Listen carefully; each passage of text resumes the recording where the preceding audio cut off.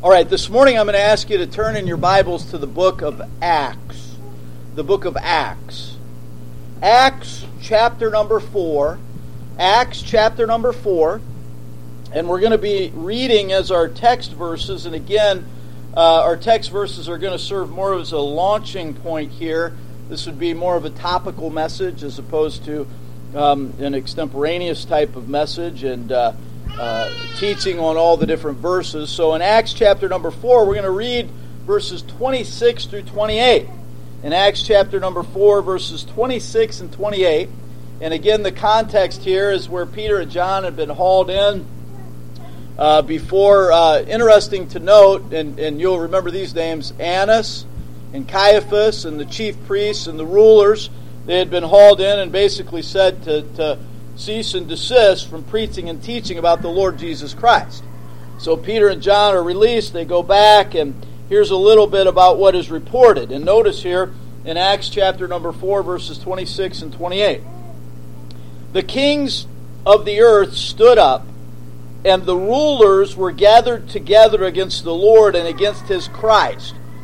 For of a truth against thy holy child Jesus, whom thou hast anointed, both Herod and Pontius Pilate with the Gentiles and the people of Israel were gathered together for to do whatsoever thy hand and thy counsel determined before to be done. Now the relevance of these verses, of course, deals with who all was implicated in the murder of the Lord Jesus Christ. It was Herod. It extended to Pontius Pilate. It was the Roman government. And yes, it was the Jews. All implicit. Now you remember, of course, that we're not talking about, we're dealing with the murder of Jesus. We're not talking about our place in the murder of Jesus, spiritually speaking. We're talking about how this murder of Jesus was perpetrated. And of course, we're still dealing with the topic this morning, the murder of Jesus. And we are specifically dealing with his illegitimate trial. And we're going to see this morning in studying the Scriptures that, yes, it's true. It was Herod, it was Pilate, it was the Roman government, the Gentiles, it was the Jewish religious leaders and the Jewish people that all had a part in Jesus' murder and specifically his illegitimate trial. Now, a couple weeks ago, we continued looking at the topic of Jesus' illegitimate trial, and we looked at Jesus as he was before the Jews, as he was before the great Sanhedrin, the 71 members that composed the great Sanhedrin, and how that they trumped up these charges to somehow get Jesus to be accountable, held accountable, and to be put to death for these trumped up charges. Now we're moving to this second phase of Jesus' trial, and this is his trial before Pilate. His trial before Pilate. So we're dealing this morning with the murder of Jesus, his illegitimate trial, his trial before Pilate. Let's pray. Father, we thank you for the time we could be in your house today. We ask that you'd bless, lead, guide, and protect as we study your word. Lord, we thank you for Jesus Christ who loved us and gave himself for us. We thank you for the salvation that we so richly and freely enjoy based upon Christ's death, burial, and resurrection. And yet we also know that the Lord Jesus subjected himself to inhumane treatment, even at the hands of the creatures whom he created. Lord, I just pray that you would help us to realize this morning all that Jesus underwent and endured and suffered on our behalf. And Lord, may it lead us to render praise, honor, and glory unto your holy name and unto the holy name of Jesus Christ. It's in his name we pray. Amen. The murder of Jesus, his illegitimate trial. Jesus' trial, as we mentioned, was the trial of the ages. It was an illegitimate trial, a trial that would ultimately end in Jesus' murder. Now we're in the midst of studying the murder of Jesus, and as we started this series of messages, we pointed out that our brief study would cover at least three different parts of the murder of Jesus. First of all, we looked at his illegal arrest. They didn't even have any charges to bring against Jesus when they went in by night and arrested him secretly. Then we began looking at and considering his illegitimate trial. And as we mentioned multiple times already, we're currently looking at the illegitimate trial of Jesus. Now, when we're done with this particular part of our study, we're going to move into the last part of Jesus' murder, and that is the inhumane sentence that was carried out, and I think you understand we mean to say is crucifixion. Now, this morning, our thoughts remain on Jesus' illegitimate trial. It was illegal and had no credibility whatsoever. And we've previously pointed out, this morning included, that there are really two phases to Jesus' trial. Some people refer to them as different trials, if you will. I'm referring to them as phases of Jesus' trial. We looked at Jesus before the Jews and how that he was brought before the Sanhedrin, and these trumped-up charges were brought for the sole purpose of putting him to death. And then from there, the Jews brought him to Pilate. This is the second phase of the trial. And others would point out that perhaps maybe even before Pilate he had multiple trials. And it really doesn't matter how you classify it, what terminology you use. You just need to understand that Jesus, when the Sanhedrin had finished with him, they sent him to Pilate because Pilate had the authority to carry out the death sentence. Now, Jesus here, as he is before Pontius Pilate, he has been publicly and privately railroaded by the great Sanhedrin. They have judged Jesus guilty of death, but they had no witnesses, according to the biblical and Jewish law, to testify that he was guilty of death. They don't have the authority to administer the death penalty, which is what they're really after. Therefore, they have to get Jesus to the Roman governmental leaders. They're the Roman governmental leaders were the ones that had the authority to put Jesus to death. Now, who is this? It's none other than Pontius Pilate, the governor of Judea. And I say this morning that as we begin to look at this phase of Jesus' trial, I reiterate again that we cannot really appreciate Jesus' sacrifice for us, his death for us, and what he endured for us, unless we understand all that he went through. And this involves considering in detail his illegitimate trial. And so this morning, as we look at this phase of Jesus' illegitimate trial, as he is before Pilate, I want us to take note of three contributing factors. Three contributing factors that make this phase of Jesus' trial an illegitimate trial. First of all, and this has been a common theme through all that we've studied so far, and I'll expound upon this, the first contributing factor is the Jews' chicanery. The Jews' chicanery. Secondly, Herod's curiosity. And then the third contributing factor is Pilate's culpability. We're going to look at all three of these contributing factors in our message this morning. Three contributing factors that make this phase of Jesus' trial an illegitimate trial. The first contributing factor is the Jews' chicanery. Now, I thought about terming this differently, but this word accurately describes what I want to get across and what I think actually happened. The word chicanery literally means this: trickery or deception by presenting a false argument.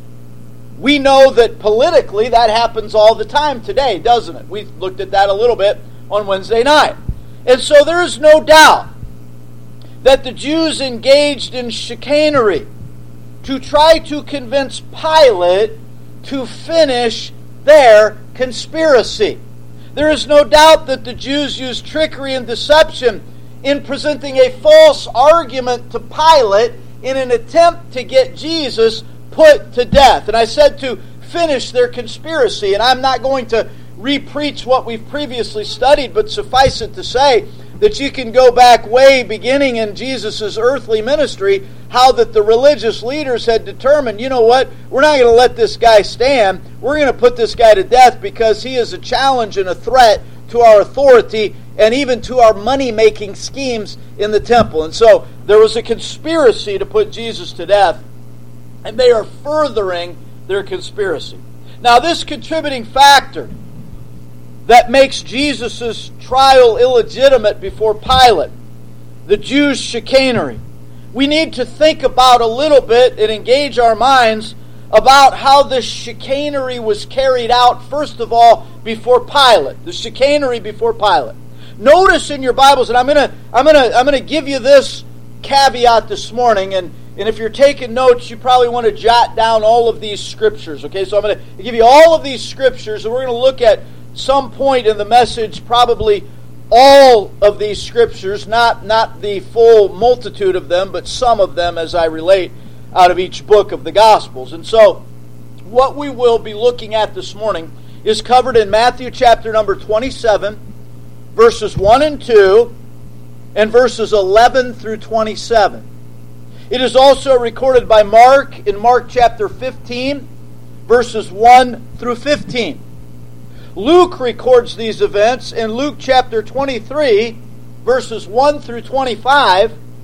And John, who gives perhaps the most detailed and voluminous account, we see he records this in John chapter 18, verses 28 through 40, which, by the way, is the end of John chapter number 18. And then John chapter number 19, verses 1 through 16. And so we're talking this morning about the Jews' chicanery and their chicanery before Pilate. Now, I want us to note what Matthew records about what took place after the Jews had convened the Sanhedrin in private, and then the public Sanhedrin. What did they do? The Bible tells us in Matthew chapter 27, verses 1 and 2. In Matthew 27, verses 1 and 2, the Bible reads, "When the morning was come, all the chief priests and elders of the people took counsel against Jesus to put him to death." And then watch verse 2. "And when they had bound him, they led him away and delivered him to Pontius Pilate, the governor." Now, we're going to talk more about Pontius Pilate later on in the message. And so I don't want to get into what the term governor means here. We're going to talk about that in detail a little bit later on. But suffice it to say that they delivered Jesus to Pontius Pilate for the sole purpose of having Jesus put to death, and Pontius Pilate is the person that had the authority to put Jesus to death. And so they deliver him to Pontius Pilate. This is the beginning of their chicanery before Pilate, the beginning of their trickery and deception by presenting a false argument to convince Pilate to put Jesus to death. Now, as we think about their chicanery before Pilate, we have to think first of all about how this chicanery relates to their choice of punishment. Their choice of punishment. Now, give me just a moment here. I'm going to turn this fan on because otherwise I will soon be melting. Now, I say their choice of punishment. It's important for us to note a few things about the Jewish background and about the Jewish law. The official methods of capital punishment with the Jews consisted of these 4 ways, right? First of all, stoning. Secondly, burning. Third of all, decapitation by sword.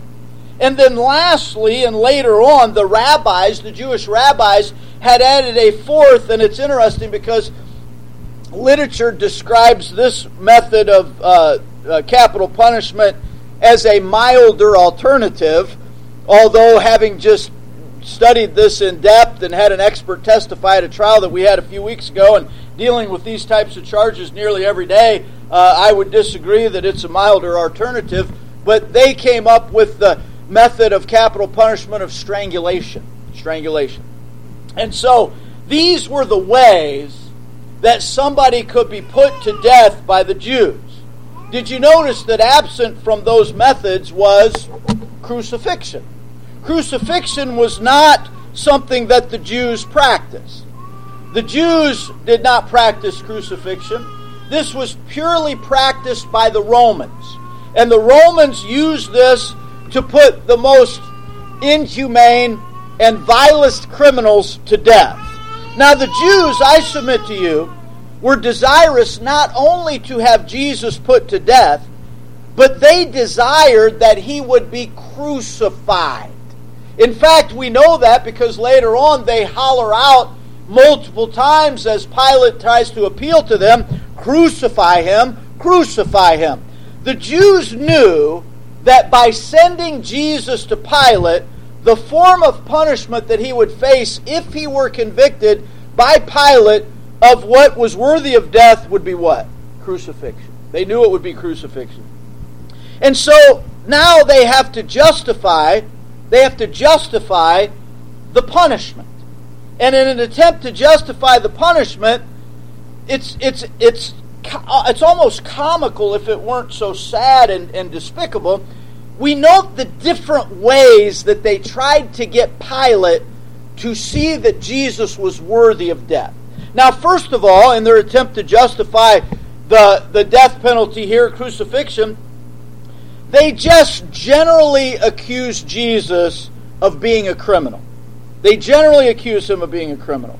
Now, let me just break away from this for a moment and point out to you that in our legal system, there are laws that prevent the prosecution from trying to convict a defendant simply because, well, you know, he's been a criminal in the past and his life has a pattern of criminality, and so therefore you can assume that because he committed this charge years ago, he probably committed this. Well, we can't do that. We have to prove the charges for which the defendant is accused of. I've got a case right now I'm working on that the guy was convicted of first-degree murder. I've got a couple cases where a guy was convicted of first-degree murder years ago, and in Illinois he gets out. Now he's committing these other offenses and facing serious prison time, and I can't if it goes to trial, I can't let the jury know that he was convicted of first-degree murder. That will not be part of what the jury hears, because whether we agree with it or not, we don't want the jury making a determination on the defendant's guilt on this charge because they previously committed an offense. Well, what are the Jews doing here? They are saying that Pilate ought to crucify Jesus because he's a criminal. They don't even tell him any charges that he is guilty of. In fact, in John chapter number 18, verses 29 and 30, listen to what the Bible says in John 18, verses 29 and 30. Pilate then went out unto them and said, What accusation bring ye against this man? Now watch verse 30. They answered and said unto him, If he were not a malefactor, we would not have delivered him up unto thee. Do you hear what they're saying? In essence, what they're saying to Pilate is this. Pilate, just take our word for it. This is a bad guy.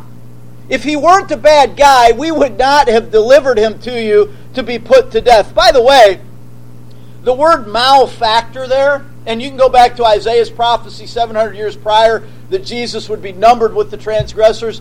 The word malefactor there, look it up in your concordance, in your lexicon. This word, all other times that it's used, the Greek word, all other times that it's used in the Holy Scriptures, this Greek word is translated evildoer. So they are literally saying that, Pilate, you ought to put this guy to death because he's an evildoer. They don't even offer up any charges against him so that Pilate would find reason to put Jesus to death. Now, suffice it to say that this did not work. Pilate did not buy this. Pilate did not say, oh, okay, well, you're telling me that he's an evildoer, therefore I'm going to go ahead and sentence him to be crucified.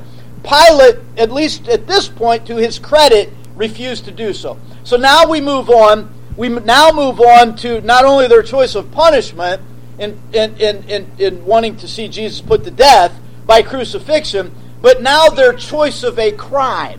Their choice of a crime. Now, does this not seem incredible? that we are talking about them trying to find a crime that would justify Pilate putting Jesus to death. It was well known that the Romans alone, at this point, had the authority and actually the power, and they did so. They carried out all executions. The Romans did that. The Romans would rarely approve of the death penalty for blasphemy. That was a religious charge from the Jews. That was almost never done, that they would approve somebody to be put to death because of blasphemy. Now, wait a minute. What did the Jewish Great Sanhedrin convict Jesus of? Blasphemy. Go back to our lesson, in the last lesson in this series of messages, dealing with Jesus' illegitimate trial as he's before the Jews. They convict Jesus on his own word, and they convict him of blasphemy, and they rightfully say that blasphemy was worthy of the death penalty according to the Old Testament law. And so they say, okay, he's worthy of death because he has committed blasphemy. But now they have a problem, because Pilate is not going to put Jesus to death for the crime of blasphemy.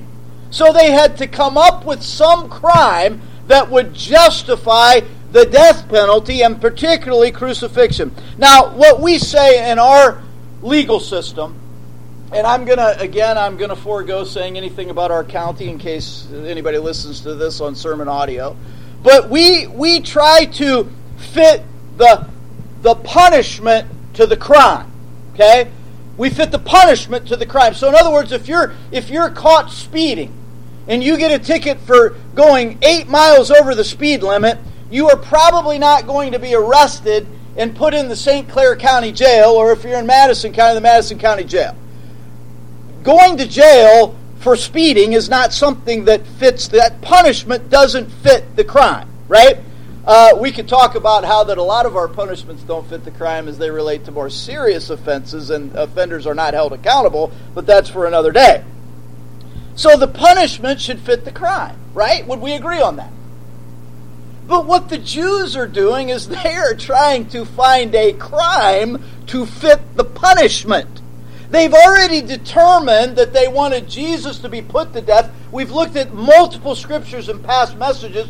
We're not going to take our time to relook at those today, but they want Jesus to be put to death, and they specifically want him to be crucified. Now they've got to find a crime for which Pilate will judge Jesus worthy of crucifixion. So what do? Well, turn to the book of Luke. Look at Luke chapter number 23, and I warned you that we were going to be looking at a number of passages in each of the gospel accounts this morning, but I want you to notice Luke chapter 23, look at verses 1 and 2. In Luke chapter 23, verses 1 and 2. And the whole multitude of them arose and led him unto Pilate. Now watch verse 2. And they began to accuse him, saying, We found this fellow perverting the nation and forbidding to give tribute to Caesar, saying that he himself is Christ a king. These bunch of rascal dogs, these bunch of liars who are using chicanery before Pilate, they are using trickery and deceit by a false argument to try and get Jesus put to death. They say, first of all, that he's guilty of sedition. He wants to overthrow the government. Secondly, they say that he's guilty of preventing the payment of taxes or tribute to Caesar. And then thirdly, they say that he has assumed the title of king. He is a threat to the Roman government. That is what they are saying. In fact, they said more than that. We don't know what else they said, but we know, and you don't have to turn here, but listen to this. In Mark chapter 15 and verse number 3, Mark records it this way. It says, And the chief priests accused him of many things, but he answered nothing. Now Rome was not inclined, and Pilate was not inclined to be merciful to an anti-government reprobate. Pilate was not inclined to give mercy to somebody who wanted to overthrow the Roman government and make himself king. and was an anti-tax guy. It was not probable that he would do that. But what's the problem here? The problem is this. This is a complete fabrication. This is a complete lie. In fact, turn with me now, if you're in Luke chapter 23, turn over to Luke chapter number 20. Turn back to Luke chapter number 20, and I want you to notice here verses 20 through 25. In Luke chapter 20, notice verses 20 through 25. And they watched him and sent forth spies, which should feign themselves just men, that they might take hold of his words, that so they might deliver him unto the power and authority of the governor. Who's the governor? Pontius Pilate. They were already back then trying to catch Jesus and trip him up. They send spies to try to trip him up, and watch how they do it. Verse 21. And they asked him, saying, Master, we know that thou sayest and teachest rightly, neither acceptest thou the person of any, but teachest the way of God truly. Is it lawful for us to give tribute unto Caesar or no? But he perceived their craftiness, and said unto them, Why tempt ye me? Show me a penny. Whose image and superscription hath it? They answered and said, Caesar's. And he said unto them, Render therefore unto Caesar the things which be Caesar's, and unto God the things which be God's. And they could not take hold of his words before the people. And they marveled at his answer and held their peace. This shows that they were fabricating the charges against Christ, that before the people they tried to accuse Jesus and trip Jesus up so that they could have evidence to prove that he was a seditious, unruly, anti-government guy, and they couldn't do it. The words of the Lord Jesus Christ specifically refute what they were trying to do. By the way, I could chase a rabbit here and say, you know what, you ought to pay your taxes. I don't like paying taxes. In fact, Darlene and I, since April, going into August, we will have paid over $8,000 in federal taxes and property taxes. I don't like that. But you know what? I'm going to pay it. Because I believe that we ought to render unto Caesar the things which are Caesar's, and unto God the things which are God's. These were trumped up, false charges. Now, they submit this to Pilate. Pilate, this guy's a seditious guy. He's trying to make himself king, and he's telling the people, you don't have to pay your taxes to the Roman government. You don't have to do any of that because we're our own people. Follow me. That's what they say about Jesus. And guess what? Pilate again did not buy it. He examines Jesus and does not buy it. Now, by the way, lest you think that makes Pilate a great guy, that contributes more to Pilate's culpability in the murder of Jesus. And we're going to talk about that a little bit later on. So those charges didn't work. So what do they do next? We're talking about their choice of a crime. They've got to find a crime for which Pilate can kill Jesus and murder Jesus. So what do they do next? Go back to Luke chapter 23. In Luke chapter number 23, notice now verses 4 and 5. In Luke chapter 23, verses 4 and 5. Actually, let's read verses 3 through 5. We've already read verses 1 and 2. And Pilate asked him, saying, Art thou the king of the Jews? And he answered him and said, Thou sayest it. Then said Pilate to the chief priests and to the people, I find no fault in this man. And then watch verse 5.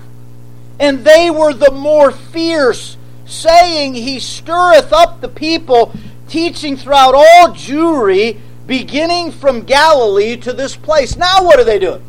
They're saying that he not only wants to overthrow the government, but he is inciting the general populace. He is, if we were going to charge this in our country, and a lot of people talk about the First Amendment, and you don't have the right to say this, and you have the right to say that. You have the right to say pretty much anything you want with about 5 specific exceptions. And one of those has to do with fighting words. You cannot incite the public by using fighting words and incite a riot. You can't go out to a sporting event, run down and grab the microphone at 80,000 people and say, you know what, this state is the worst state in the nation. Let's tear this place down. And then everybody runs in and tears the stadium down. You're guilty of inciting a riot. You can't do that. You don't have freedom of speech to do that.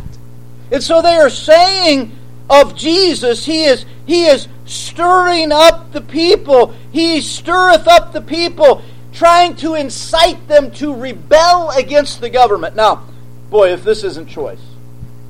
Look at the words there in verse 5. He stirreth up. He stirreth up. You know that there is only one other time in the New Testament that this Greek word is used for stirreth up. Wait for it. You're going to love this, and we're going to get there in a few moments. But hold on to that thought. Hold on to that thought. So they say, well, he's seditious, and he wants to prevent paying taxes, and he says he's king, and then he wants to incite the people to riots. And guess what? Pilate didn't buy that either. Pilate had observed the Lord Jesus Christ, that he was a meek. And by the way, meek doesn't mean weak. Meek means power under control. In fact, in John's account, Jesus says to Pilate, you have no power against me if I wanted it to be that way. And he didn't do it disrespectfully. He calmly states the fact of the matter.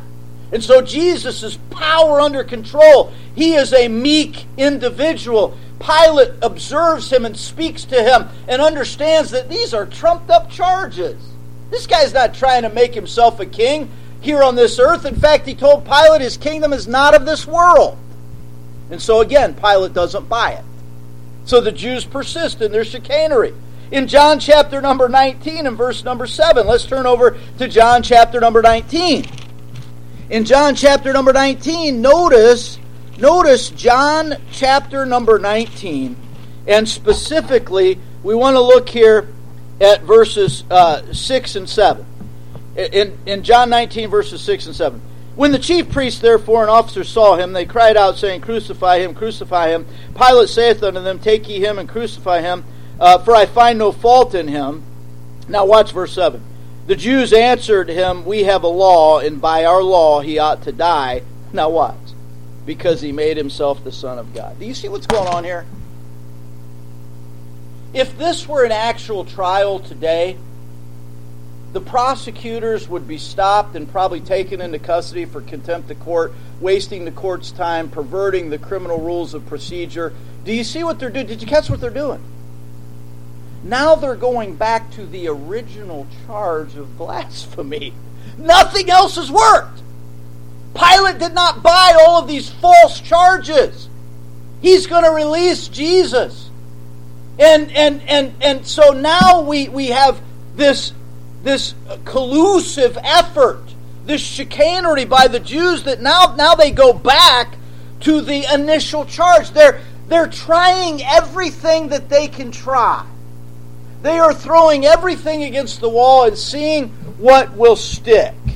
In legal vernacular, we would call this a fishing expedition. Can we get something that will work? Listen to what Albert Barnes comments on this verse. Barnes writes this. On this charge, they were now convinced that they could not get Pilate to condemn him. That's the charge of sedition and wanting to subvert and overthrow the government. He declared him innocent. Still bent on his ruin and resolved to gain their purpose, they now, contrary to their first intention, adduced the original accusation on which they had already pronounced him guilty. If they could not obtain his condemnation as a rebel, they now sought it as a blasphemer, and they appealed to Pilate to sanction what they believed was required in their law. This, to Pilate himself, it became more manifest. Thus, to Pilate himself, it became more manifest that he was innocent, that they had attempted to deceive him. They attempted to deceive Pilate. And that the charge on which they had arraigned him was a mere pretense to obtain his sanction to their wicked design. Pilate sees this. Anybody would see this. Anybody with half a brain would see, man, they're making up whatever they can make up. They know that I'm not going to put a guy to death for blasphemy. That's the Jews' law. And yet now this is what they're left with. In fact, they even go with Jesus as he is before Herod. And we're going to look at that next. But they even go with Jesus as Jesus is led before Herod. And before Herod, they say this. And the chief priest, this is Luke chapter 23 and verse number 10, and the chief priests and scribes stood and vehemently accused him. They are doing everything they can to put Jesus to death, to get Pilate to acquiesce to putting Jesus to death. We see their choice of the charge. And then notice here, as we first of all looked at the Jews' chicanery, their chicanery before Pilate, now let's look at their chicanery before the people. So they did not only use trickery and deceit in presenting a false argument before Pilate, but they used it before the Jewish people. Now I want you to remember what's happening here. This is early in the morning when they take Jesus to Pilate. It's about 5 o'clock in the morning.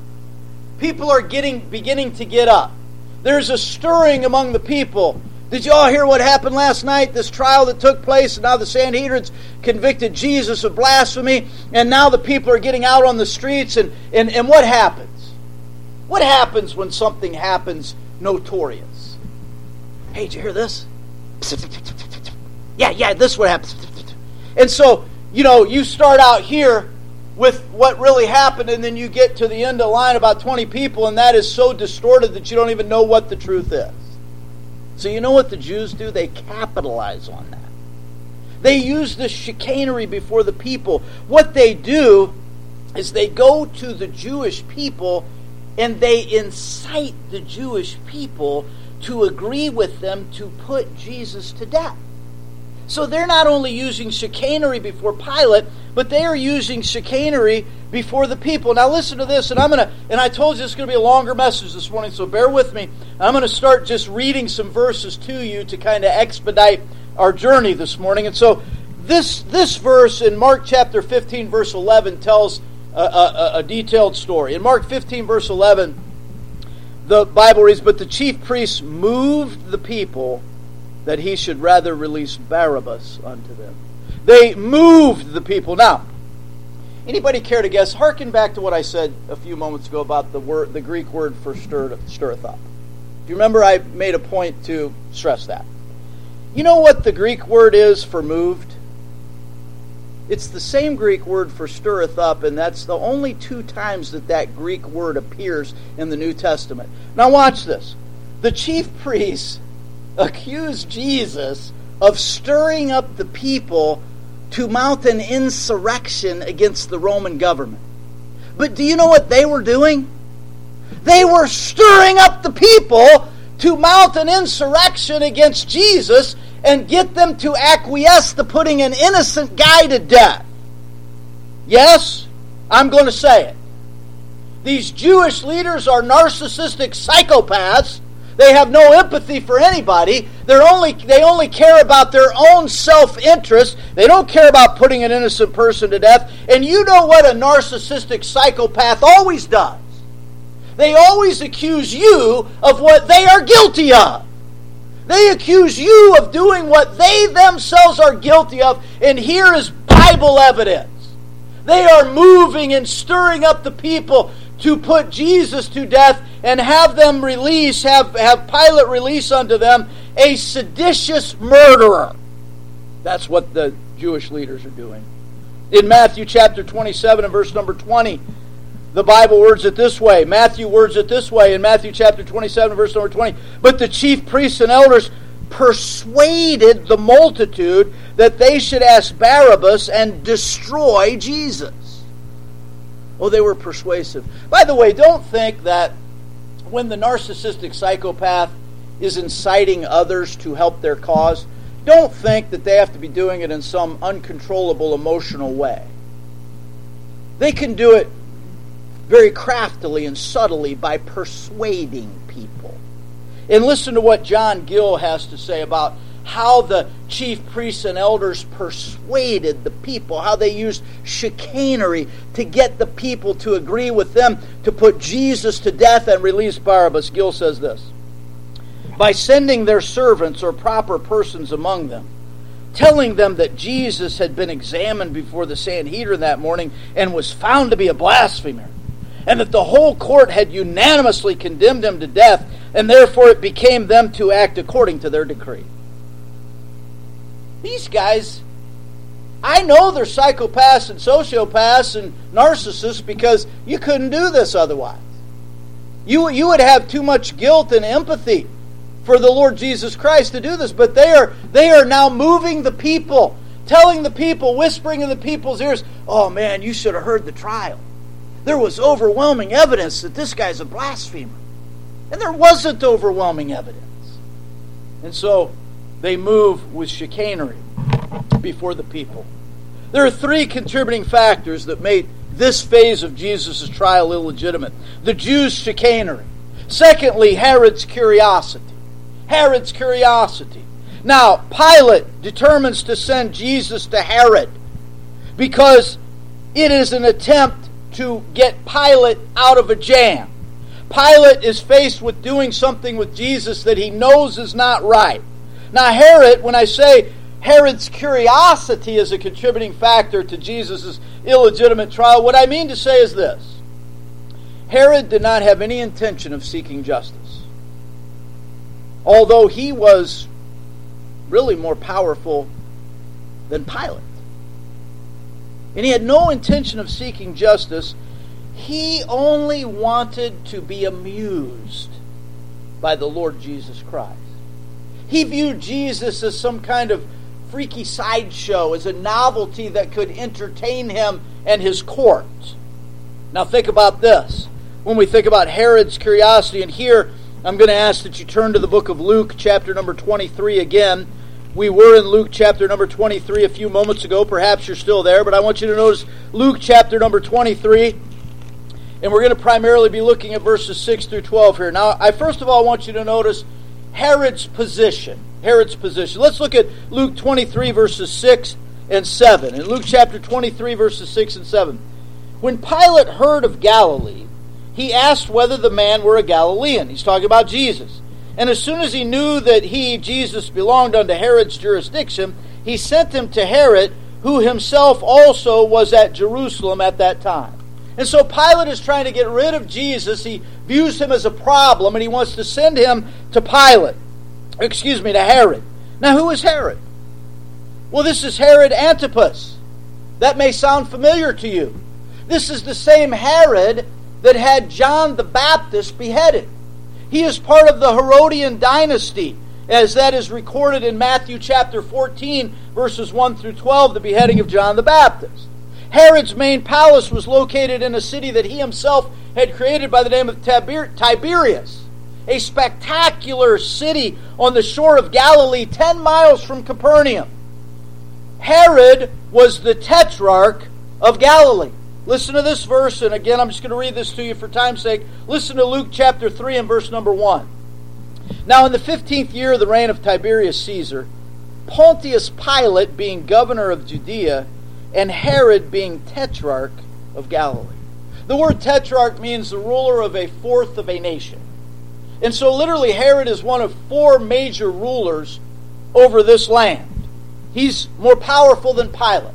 He had the authority to make a determination on the Lord Jesus Christ. And yet he had no intention of doing that. Pilate sends Jesus to Herod, thinking that Pilate can wash his hands of Jesus and get rid of this quandary and of this problem. Do you realize Pilate's quandary? He doesn't see anything that Jesus has done that is worthy of death. And yet he's got the Jews clamoring for the death of Jesus. This is a political problem for Pilate. So what's he do? I'll just get rid of this. I'll send him to Herod. But Herod is no help, because Herod only exercised a curiosity towards Jesus. He had no intent in exercising and seeking justice. So we see Herod's position in verses 6 and 7. He's the tetrarch of Galilee. Notice his priority in Luke chapter 23, verses 8 and 9. In Luke chapter number 23, verses 8 and 9, and when Herod saw Jesus, he was exceeding glad, for he was desirous to see him of a long season, because he had heard many things of him, and he hoped to have seen some miracle done by him. Then he questioned with him in many words, but he answered him nothing. Do you see that Herod is only concerned about seeing some miracle done?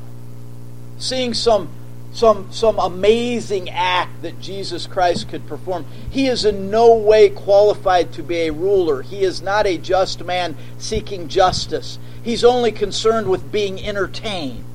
And Jesus' life is on the line. And Jesus is sent to Herod by Pilate, and Herod only has a vain, morbid curiosity, a novel desire to see a miracle. He had long heard of Jesus. He had known about John the Baptist as he had put John the Baptist to death, and he had hoped to have seen some miracle done by Jesus, but Jesus is not playing his game. Then we see Herod's perversion of justice in verses 11 and 12. This is all part of this phase of the trial of Jesus. The Jews finish up with him in the great Sanhedrin, and they send him to Pilate, and Pilate questions him, and he hears the charges, and then he finds out that he perhaps could be a Galilean, and so he sends him to Herod to get rid of the problem. What does Herod do? Herod perverts justice. Look at verses 11 and 12. And Herod with his men of war set him at naught, and mocked him, and arrayed him in a gorgeous robe, and sent him again to Pilate. And the same day Pilate and Herod were made friends together, for before they were at enmity between themselves. So, snakes find common ground, don't they? It's amazing to me the instances that we've had in our past with folks that have proven to be reprobates, and how this person was not in agreement with this person, but now they unite together to attack us in this church. It's amazing how that works. And so now Pilate is friends with Herod over this situation. Notice what Herod does. Herod does not hear the matter and seek justice. He mocked the Lord Jesus Christ, and he arrayed him in a gorgeous robe. A white, glamorous, and I would say effeminate robe, mocking him that he was some kind of king, and of course not believing that he really was, as he is today, King of Kings and Lord of Lords. He mocked him and sent him back to Pilate. Herod knew of Jesus' innocence. And you say, well, how do you get from this that Herod knew of Jesus' innocence? Well, watch. Look a little bit further down. Look at verses 13 through 15. And Pilate, when he had called together the chief priests and the rulers and the people, said unto them, Ye have brought this man unto me as one that perverteth the people, and behold, I, having examined him before you, have found no fault in this man touching these things whereof ye accuse him. Now watch verse 15.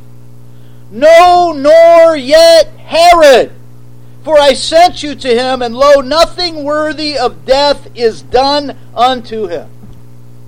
Herod knew Jesus' innocence. Herod is culpable. But because of his curiosity and wanting to see a miracle, he's not concerned about justice. He's not taking the death penalty serious. He only wants to see some entertaining miracle done, and when he doesn't get his way, he's a lot like the wicked king in the Old Testament that just wanted to see his part done, King Ahab. And when he didn't get his way, he pouts. And what do we find here? Herod mocks Jesus, knowing of his innocence. So it's Herod's curiosity that is a contributing factor. And then thirdly and finally, we move to our last contributing factor that made Jesus' trial before Pilate an illegitimate trial. We saw the Jews' chicanery made it an illegitimate trial. Herod's curiosity contributed to it being an illegitimate trial. And thirdly and finally, Pilate's culpability contributed to it being an illegitimate trial. When I say culpability, what I mean is this: Pilate's to blame. Pilate's to blame. Now, we read Acts chapter number 4 in our text verses where Herod is called out as being, and Pilate is called out as being to blame. Do not read the gospel accounts of the death of the Lord Jesus Christ and read whatever historical accounts you want, whether it be Josephus or Philo or any other historian. Do not read history's records and think that Pilate is somewhat innocent of the death of Jesus. Pilate is culpable. He is to blame. He is guilty of the death of Jesus. He could have acted and saved Jesus, and yet he did not. He chose to comply with the will of the corrupt and debauched Jews. Now, let's begin looking at this contributing factor of Pilate's culpability by considering, first of all, Pilate's importance. Pilate's importance. Because Pilate was a fairly important guy here in this particular instance. Pilate, history records, was the 6th Roman procurator or governor of Judea. He served for 10 years, from AD 26 to 36. His headquarters were at Caesarea, but he frequently found himself in Jerusalem. He didn't go to Jerusalem because he liked to go to Jerusalem, but business took him to Jerusalem. Remember, Pilate also ruled as the governor of Judea during John the Baptist's beheading, just like Herod. He and Herod were not friends. They often butted heads. History records that Pilate was a pleasure-loving dictator. He was a corrupt and cruel man. He hated the Jews, and he would find any time and any opportunity that he could take to take out his anger on the Jews. In fact, perhaps you remember this passage in the book of Luke, when the Lord Jesus Christ, and we looked at this passage not too long ago when we preached on the topic of repentance. Jesus himself mentioned the instance when Pilate had mingled the blood of the Galileans with the sacrifices at the temple. In Luke chapter 13 and verse number 1, it reads, "There were present at that season some that told him of the Galileans whose blood Pilate had mingled with their sacrifices." Pilate was not an innocent, law-abiding guy. He hated the Jews. Pilate had, and we're not going to go into historical context on this, but I can give you some references to read if you're interested in Pilate. Pilate had a troubled tenure as the governor. He had had multiple failures. He could not afford any more problems with the Roman government, in particular with Caesar. He had to make sure that what he did would ensure that he stayed in power. Now, Roman governors had enormous power. They were the representatives of the Roman government. They enforced Roman interests wherever they ruled. They exercised military, political, social, judicial, and economic control in every area of their subjects' lives. They exploited those that were subordinate to them, oftentimes in very harsh ways, so that it would benefit, now get this, see if this doesn't sound familiar, so that it would benefit the elite ruling class. You know, I'll bet you if Pilate was ruling during those days and we had gasoline, I'll bet you gasoline would be $7, $8 a gallon. You know, and the common guy couldn't afford it.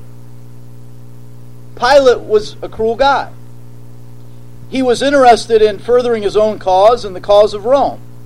Pilate literally had the power of life and death. Pilate literally could have kept Jesus alive, or he could have killed him. What did he do? History and Scripture reveals what he did. Pilate had come to Jerusalem at this time, as we read in Scripture. He had come to Jerusalem at this time because this was the time of Passover. And if you recall from a previous message, what would often happen during the celebration of Passover? There would be those that would want to overthrow the Roman government. So there would be multiple instances of attempts where, you know, the subversive efforts would have to be thwarted and put down. We might call them today sovereign citizens. You know, there'd be some sovereign citizens that say we're not subject to the government of the United States. We're not subject to the rule of the Romans. And so Pilate was there to make sure that all of these tumults were squelched. So he's here. He's present. In fact, he's staying not far from where the Jewish Sanhedrin had gotten together and assembled. And so the Jewish leaders, the Sanhedrin, they take Jesus from their proceeding and they march him across the courtyard to Pilate. And what happens with Pilate? Well, Pilate was important, but Pilate knew Jesus was innocent. He knew he was innocent. I'm going to prove to you by showing you 5 facts that Pilate knew Jesus was innocent. If you were on a jury and I presented these facts to you, you would acquit the defendant. There is no doubt that Jesus was innocent of the charges, and Pilate knew it.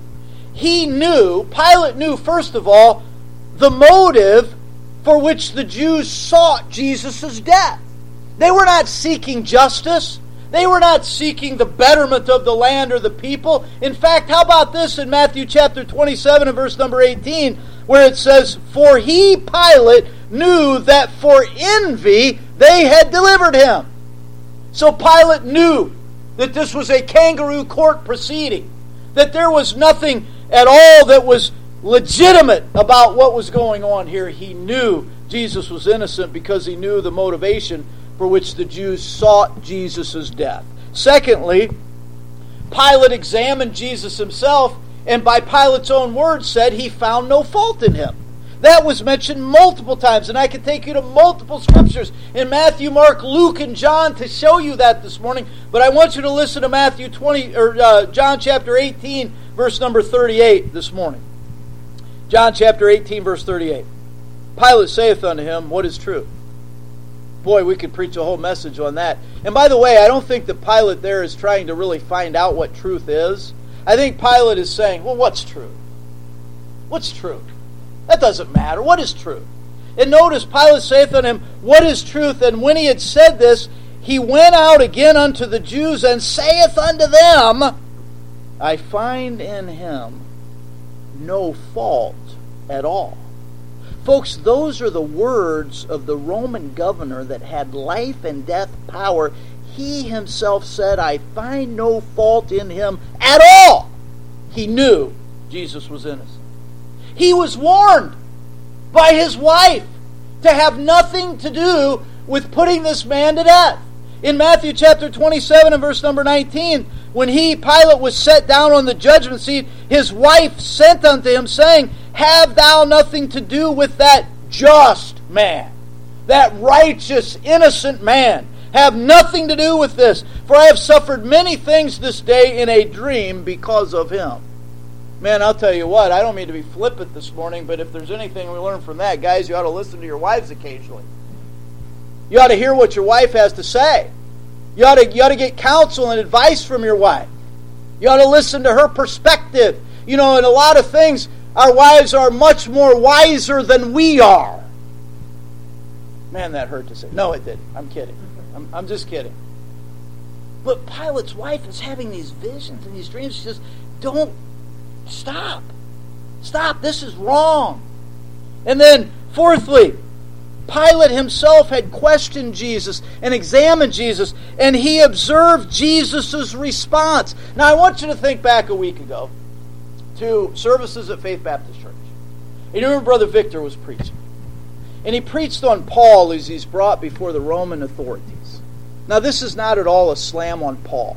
It is not, because we would and should do what Paul did. But do you remember when Paul was brought before Roman authorities? You know what Paul did? He defended himself. He said, if I've done something worthy of death, then you can put me to death, but I haven't done anything worthy of death. Did Jesus ever do that? Did Jesus ever say, "These are illegitimate proceedings. I did not do anything worthy of being put to death"? Do you ever recall Jesus saying that? In fact, listen to this in Matthew chapter 27, verses 13 and 14. In Matthew 27, verses 13 and 14, "Then said Pilate unto him, Hearest thou not how many things they witness against thee?" Verse 14, "And he answered him, Never a word, insomuch that the governor marveled greatly." I mentioned a few moments ago that meekness is not weakness. Meekness is power under control.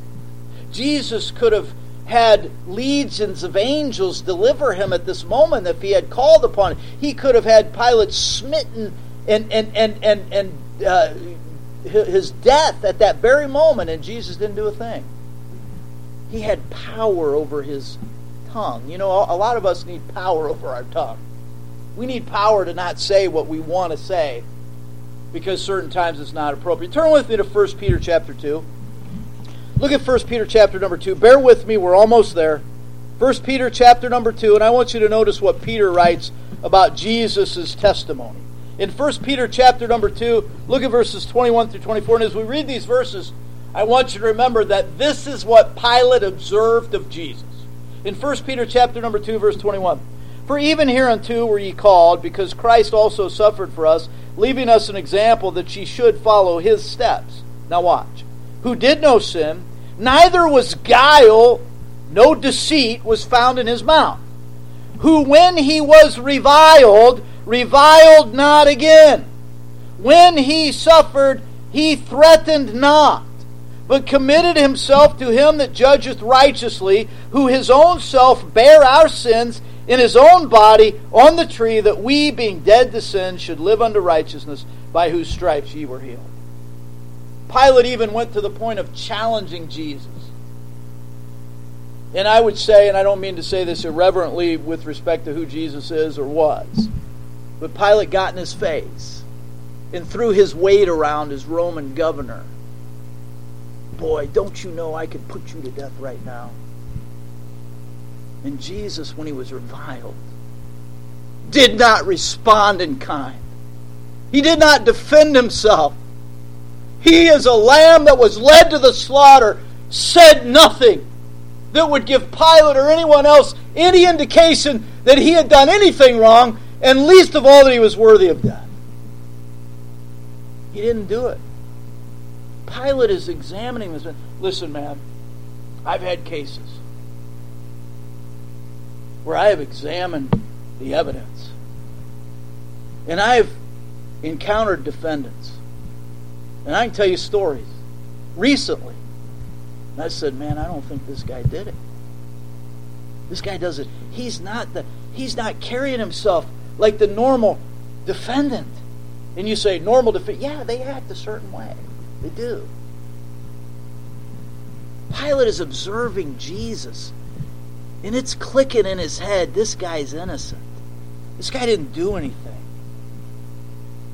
Paul said to Timothy, you know, you ought to act like Christ. In 1 Timothy chapter 6 and verse 13, Paul writing to Timothy, he says, I give thee charge in the sight of God, who quickeneth all things, and before Christ Jesus, who before Pontius Pilate witnessed a good confession. Jesus did nothing before Pilate that would give rise to Pilate to say, I need to put this guy to death. And then fifthly, we're talking about Pilate knowing Jesus was innocent. Pilate was troubled as to the validity of Jesus' true identity. This is an amazing reality. But I want you to turn to John chapter number 19. Notice John chapter number 19. And I want you to look here at John chapter number 19, verses 7 and 8. Notice John 19, verses 7 and 8. The Jews answered him, we have a law, and by our law he ought to die, because he made himself the Son of God. Now we read that verse previously in showing that the Jews were now reverting to the charge of blasphemy. But notice Pilate's response. It's an odd response for a lost guy. When Pilate therefore heard that saying, he was the more afraid. You know what I think was happening here? I think God was pricking Pilate. That you don't know what you're doing. You don't know who you are messing with.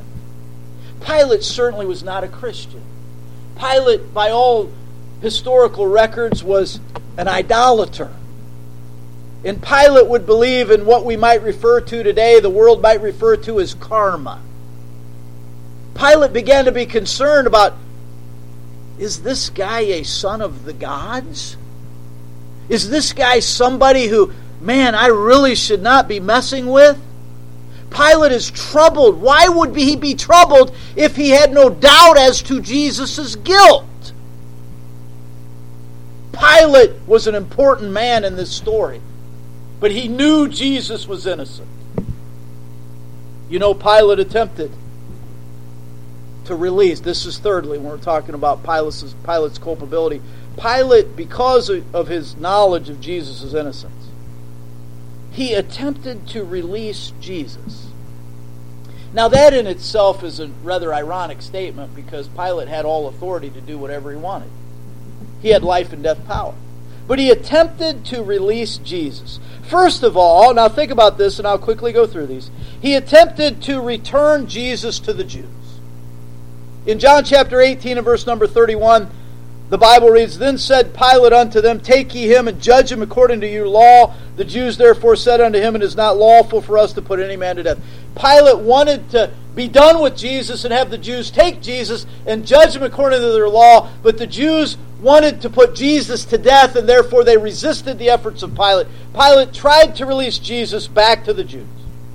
Pilate, secondly, we already looked at this in depth, so we won't go into any more depth, but Pilate tried to recuse himself in favor of Herod. This guy's trying to get out of doing what he knows is going to be a wrong act. He tries to recuse himself. Then Pilate, in an attempt to pacify the people, he says, Well, I will render punishment unto Jesus, and then we'll let him go. We'll punish him, but we won't put him to death.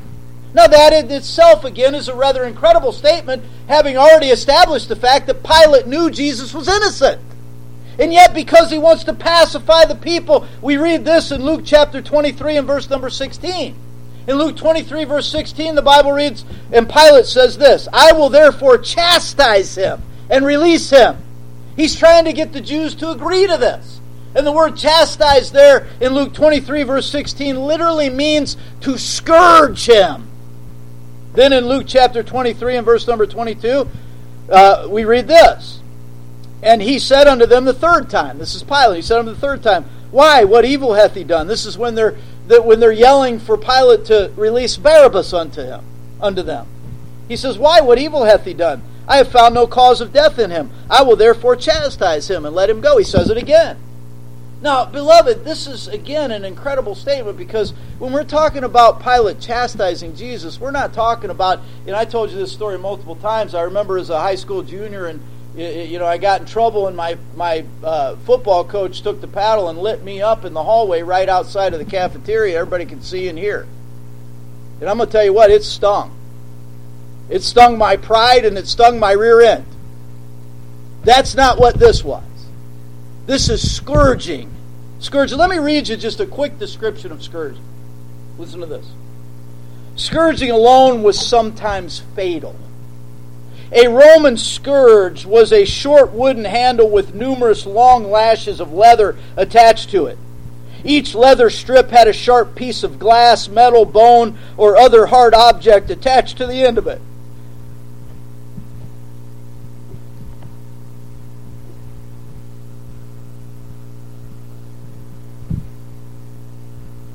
The victim would be stripped of all clothing and tied to a post by his wrists, with his hands high enough over his head to virtually lift him off the ground. The feet would be dangling and the skin on the back and buttocks completely taut. One or two scourge bearers, also called lictors, would then deliver blows, skillfully laying the lashes diagonally across the back and buttocks with extreme force. The skin would literally be torn away, and often muscles were deeply lacerated. It was not uncommon for the scourge wounds to penetrate deep into the kidneys or lacerate arteries, causing wounds that in themselves proved fatal. Some victims died from extreme shock during the flogging. Pilate was offering this up as a compromise to the people. I'll scourge him.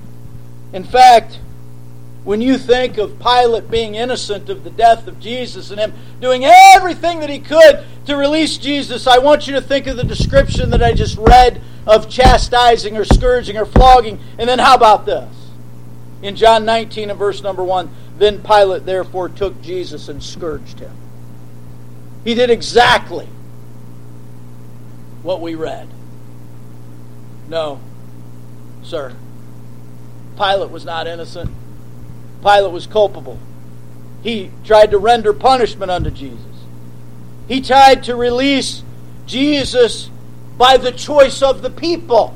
He tried to put it back in the people's hands. See, Pilate said this, We have this custom that we release a prisoner to you. It was not any prisoner, it was the choice of prisoners that the governor would put forth. Do you know it was not common practice that the governor would only put 2 prisoners forth? And yet Pilate is thinking, okay, surely, if I give them a choice of Jesus or this reprobate by the name of Barabbas, there is no way they're going to pick Barabbas. He is so convinced of Jesus' innocence that he is trying to get the people to pick Jesus to be released. Therefore, the Jews can't blame him because he did everything that he could and the people picked Jesus, not Barabbas. But even this doesn't work.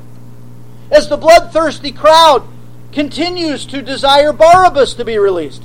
In John chapter 18, verses 39 and 40, here's Pilate says, "But ye have a custom that I should release unto you one at the Passover. Will you therefore that I release unto you the King of the Jews?" Verse 40, "Then cried they all again, saying, Not this man, but Barabbas. Now Barabbas was a robber." Now if you want irony, listen to this.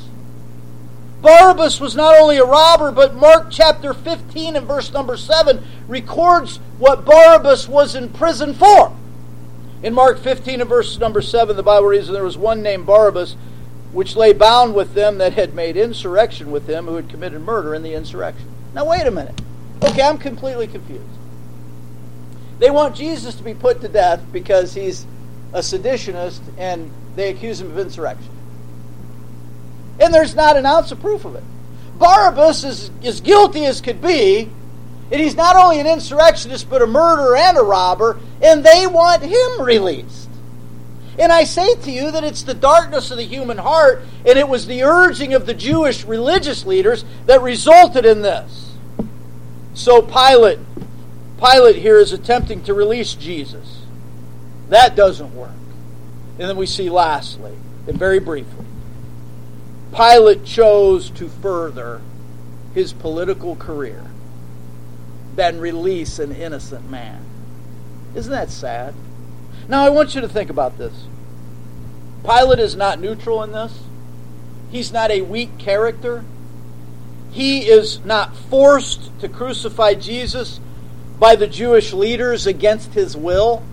Pilate literally had the authority of life and death.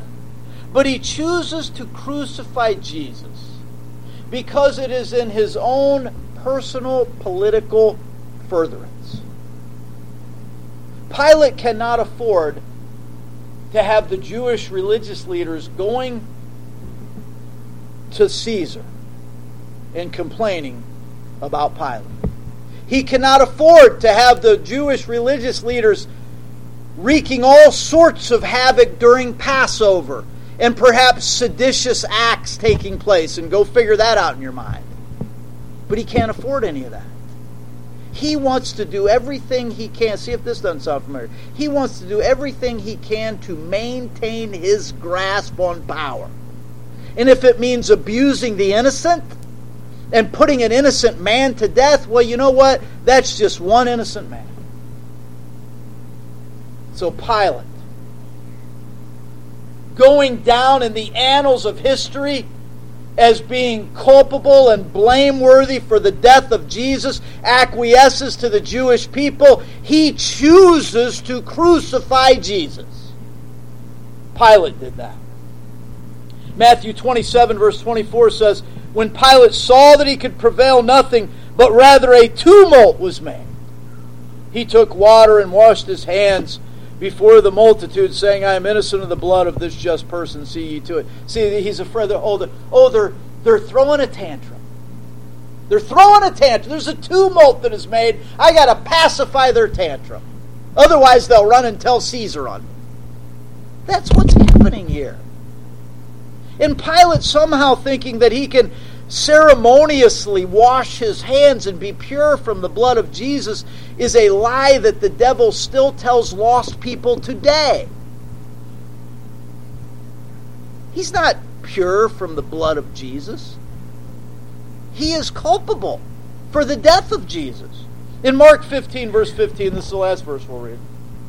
Mark 15 verse 15, "And so Pilate, willing to content the people, released Barabbas unto them and delivered Jesus when he had scourged him to be crucified." That's a travesty of justice. I'm troubled by the perversion of justice in our nation. I'm troubled by what I think are unjust verdicts and unjust punishments for crimes that are committed against the citizens of St. Clair County. Now you multiply that nationwide and worldwide, and none of it trumps what was done to Jesus Christ, an innocent man, railroaded because of the envy of the religious Jewish leaders, and complicit in all of it is Herod and Pilate and the Roman government and the Jews. And you know who else? You and I. If we had been there during that time frame, apart from the grace of God, we would have, along with all the other Jewish people, been yelling, "Release unto us Barabbas and crucify Jesus." You know yourself that before grace invaded your life, you were content having nothing to do with Jesus. You didn't care about Jesus. You didn't care about the murder of Jesus. Oh, but then grace bestowed on your heart, a concern for your own soul, and a desire with all your heart to know Jesus. And what did he do? I dare say, he probably showed you his wounds. What he endured, what he suffered on our behalf. Well, at this point, I don't know that I'll be able to preach a sermon on the murder of Jesus, the actual crucifixion. But we sure have been touched, I trust, by what he endured in his illegal arrest, his illegitimate trial. Now the stage is set. It's a done deal. Jesus is being led away to be crucified,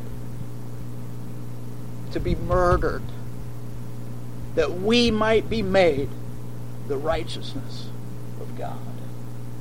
Glory to God. Glory to Jesus. We looked at 3 contributing factors that made this phase of Jesus' trial illegitimate. The Jews' chicanery, Herod's curiosity, and Pilate's culpability. Let's pray.